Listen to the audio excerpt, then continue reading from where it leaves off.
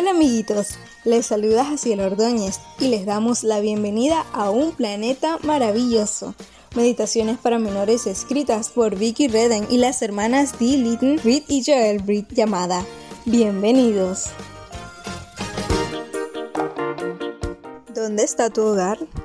El texto bíblico para la meditación de hoy 29 de enero se encuentra en Juan 14, 2 y 3 y dice así: En el hogar de mi Padre hay lugar más que suficiente. Cuando todo esté listo volveré para llevarlos, para que siempre estén conmigo donde yo estoy. Heather estaba angustiada. Ella y su familia se acababan de mudar a una nueva casa a 16 kilómetros de la anterior y todo había ido de maravilla excepto por un detalle muy importante. Toby no estaba. El día de la mudanza también habían llevado a la nueva casa en su transportín a su gato Toby, gris atigrado, que era un miembro más de la familia. Le dieron una vuelta por la casa y luego lo dejaron solo para que explorara mientras la familia empezaba a desembalar cajas y a mover muebles. 2 días después, Toby no se presentó a cenar, pero Heather no se preocupó demasiado. Sin embargo, a la mañana siguiente siguió sin aparecer y Heather se asustó. ¿Qué le habría pasado? Oró en silencio y le pidió a Jesús que cuidara de Toby, pero pasaron los días y Toby no volvió. Entonces Heather llamó a uno de los vecinos que vivía cerca de su otra casa para pedirle que revisara si el cartero le había dejado correspondencia.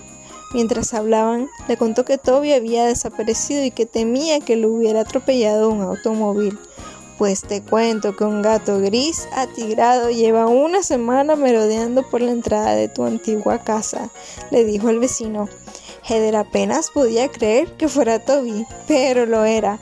Había caminado casi 16 kilómetros y cruzado varias carreteras muy transitadas para volver a su antigua casa.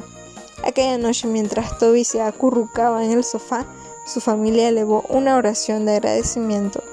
Seguro que has oído hablar de lo maravilloso que será nuestro nuevo hogar celestial, pero cuando todo va bien aquí en la tierra, puede resultar difícil imaginar que nuestro hogar en el cielo pueda ser mejor que el que tenemos aquí, pero lo es. Gracias a la Biblia sabemos que el hogar que Dios está construyendo para nosotros es mejor, muchísimo mejor que cualquier hogar que podamos tener aquí en la tierra. Que tengas un excelente día. Amiguitas y amiguitos, les esperamos mañana en otra hermosa meditación de un planeta maravilloso.